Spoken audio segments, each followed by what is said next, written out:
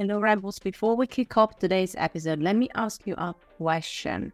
What if we could help you unlock your marketing superpowers in 1 day or less?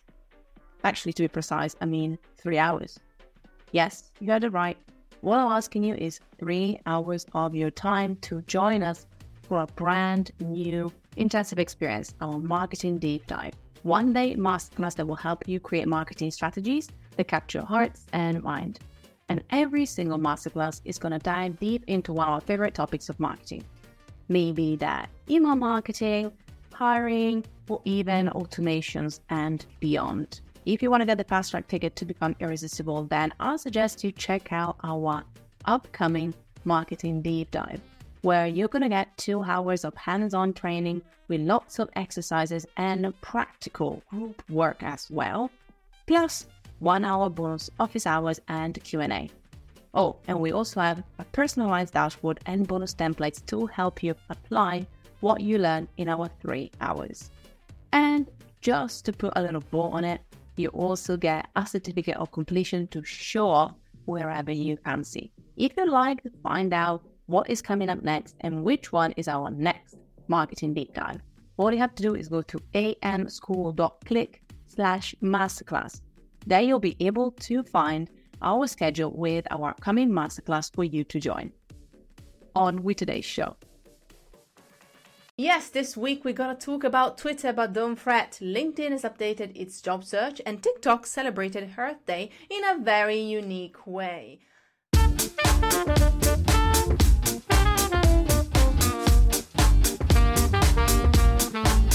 Hello Squirrel friends and welcome back to Alt Marketing School. As promised, we're going to bring people with us to talk about the news of the week because it's way more fun. And today we have a new friend coming and join us. Emma, hello and welcome. Hello, thank you for having me. If you didn't watch the video, then if you're not on YouTube, Emma was emphatically moving her hands beautifully. So that's the vibe we're going to get. I'm so excited to have you. Thank you for being with us today. Now we're doing heart signs.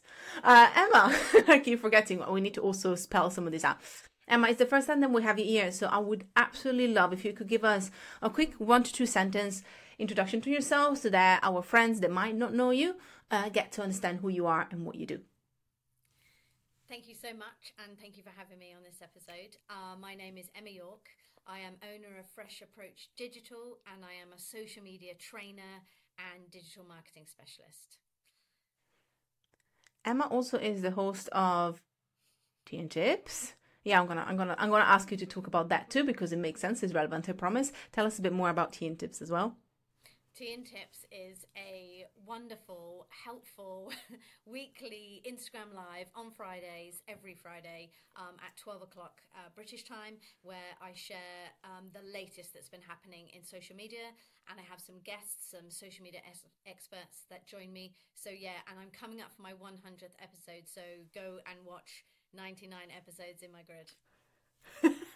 Please go and watch them one after the other, going back chronologically. Thank you very much. We're already threatening the dear listener and watchers, like, what is going on here?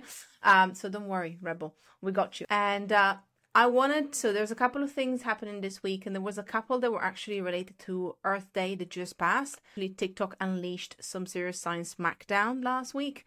In fact, the social media giant is getting serious about scientific consensus, and they're not afraid to lay down the law. So from now on, TikTok will be cracking down on any content that goes against well-established scientific theories. So sorry, flat earthers, you're about to get the boot. It seems like TikTok is taking actually a page from Twitter and Pinterest playbook by finally taking responsibility for the dangerous misinformation that might be coming up on the platform. This is going to be super interesting. Good job, TikTok. I think it's very important, and obviously it happened around Earth Day, which kind of makes sense with some of the conversations that might be happening.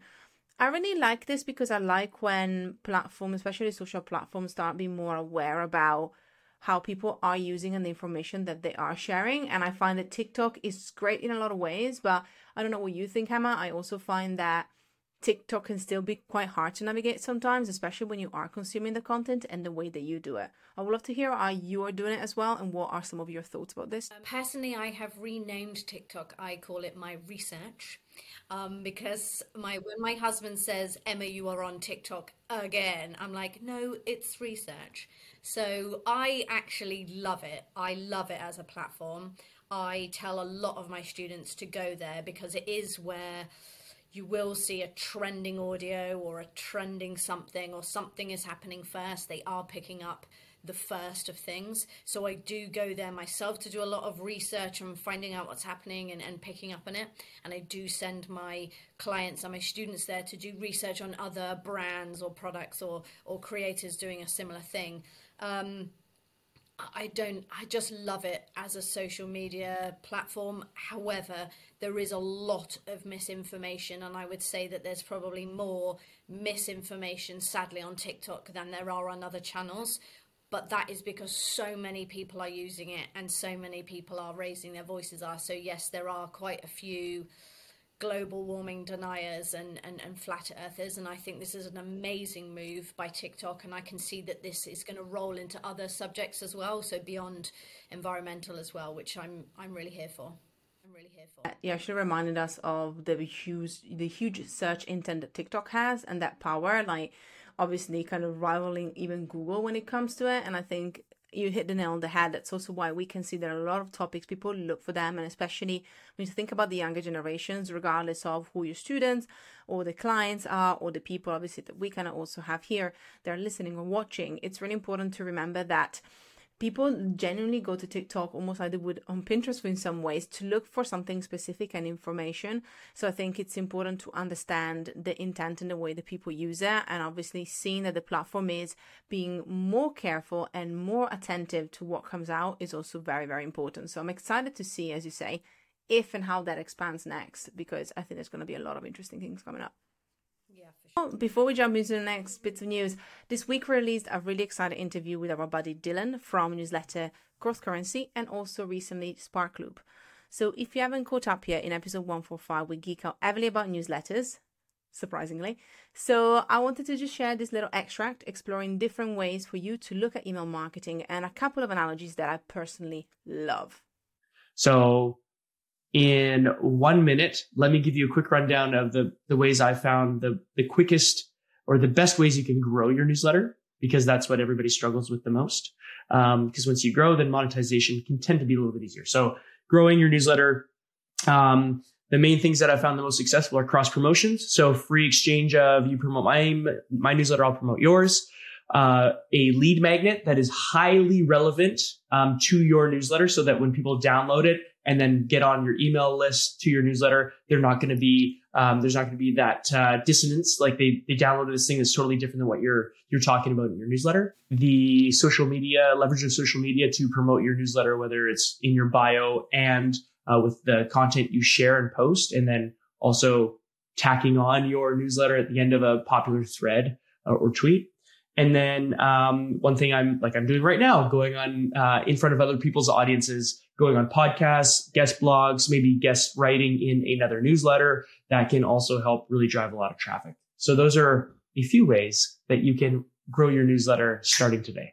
Up next, I am back with Earth Day. Yeah, I wanted to share one campaign. I want to hear what you think, Emma, because I love this. So Impossible Food jumped on the tiny food trend. First and foremost, Emma, do you know what the tiny food trend is? Do you know what? I'm going to be super honest and say no, I don't know what it is. I'm going to explain to you what the campaign is, and I'm also going to explain what this is. So what Impossible Kitchen did, which you think, oh, Impossible Food, that's what confuses me. They set up a mini impact kitchen. So what it does is showcases creators that make huge creators, miniature food on small kitchen equipment. And this is a very aesthetic thing that jumped out on Instagram and TikTok. What they did to tap into the campaign, they're using imitation meat, so they're burgers, to show how it can generate 91% less emission than real meat. And I love that what they did a very clever marketing campaign, because they used a really big trend, which is these tiny food videos, which are, again, you can go down a rabbit hole now. And I love the fact that they remind us how to stand out as a marketer sometimes means looking at what's around and what people are loving and engaging with, and then seeing if you can fit into that narrative or trend or conversation. So again, it's a great video. We even posted it on our Instagram. We reposted a TikTok of it because they kind of cross-shared it. So Emma, if you don't know at all what tiny food is, just go and watch that video because it's an introduction.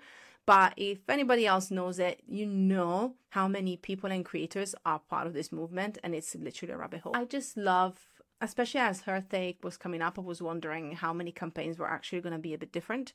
So I don't know how you feel as well, but I think there's a lot of, it's kind of hard for me to see a campaign that really stands out these days when it comes to these big days, because I see the conversations and the messages tend to be the same. So that was quite refreshing for me. I mean, as I said before, I don't know about this and I hadn't heard of it, but now that you've said it, I do remember seeing something. And what I think, regardless of the fact that I haven't heard about it or seen it, I'm already loving it, because so many social media gurus and people say you have to rise above the noise, you have to be louder, you have to be bigger. And these guys have quite clearly shown you don't have to be bigger or louder. You just have to have a very clever and engaging way to show off what your message is. And they've actually done the opposite, and they've gone smaller. So I am as soon as we finish, I'm going to go and look for this, because I'm already excited about it. And I think that is the message. You don't have to always be the opposite. You don't have to be bigger or louder. You can just be very, very clever. I'm going to go and look for this for sure. I mean, we're on a really high right now, and so I don't want to bring us down, but we kind of have to go into some more troubling news right now, because that was a great little landmark. So go and check the campaign. We'd love to look at campaigns as they're going on. But we got to talk about the elephant in the room. And it's a big blue elephant that actually looks like a bird. So Emma, you have now the floor to just go and rage. You just could just go and rage out. I'm joking. But no, I would love to hear about, can you give us, can you spill the tea, shall we say, since tea and tips, right? About Twitter, what is going on and what are your thoughts about it? Because boy, oh boy. Right, so here's a public service announcement. Turn down your volume, because I am gonna get crazy loud about this. I just don't have enough words to describe how we do not need any more crap from Twitter. So literally this week, I think it was even Monday, Elon Musk in his own feed announced that he was prioritizing all Twitter users who are subscribers. So if you subscribe to Twitter Blue, you get the verified tick. If you are not a subscriber, if you don't pay for Twitter, you get nothing now. You literally get your account. And he has openly said that all Twitter everything is going to prioritize subscribers. So again, this is just a massive kick in the teeth for anyone else who wants to use pure organic, wants to use the platform in the way that I believe it was intended way back. He is just all about making more money. Now, I know we all want to make money, and that is how we all pay our bills, and that's how we all stay warm, and we can all eat the tiny food. But I just don't think that this was the right move, and I think he will see hundreds of thousands of people leave the platform. Now, only last week it was announced that he was removing all legacy ticks. So that was anyone who was a celebrity or a famous or an author or any of those actors, any of those that automatically got a blue tick to verify that they were Beyonce or Tony Hawk, or do you know what I mean? And he removed every single one. So if you pay for Twitter Blue, so it's about $8 a month, it's different on iOS and Android, but it's around about the same amount of money. Everyone can have a blue tick. I can have one now, you just have to pay for it. So there are no legacy ticks left anymore.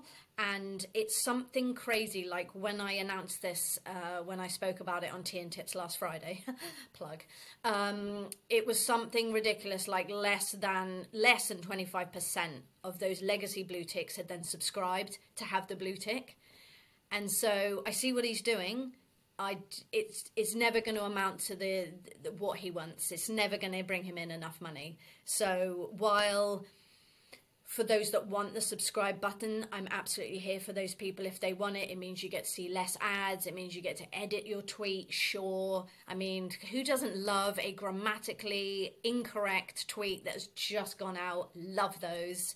I don't know about you, but I just will not be paying for this. I'm with you on that camp, so don't worry about it. Don't worry about it. Like, definitely, Elon is not getting my money.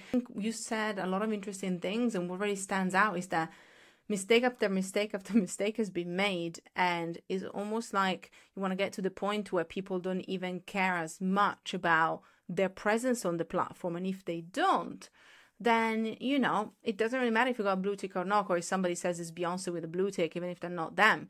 I still think it's going to be interesting to see if there's going to be any legal ramification in that perspective, though.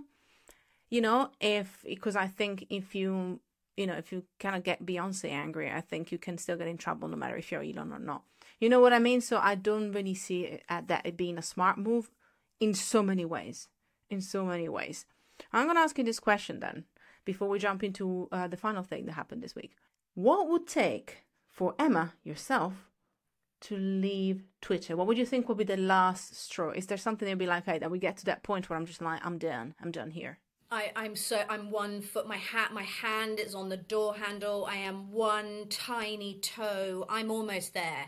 I think if it got to the point where it was you have to be a subscriber or else, I'm tapping out. It's not, it's not for me.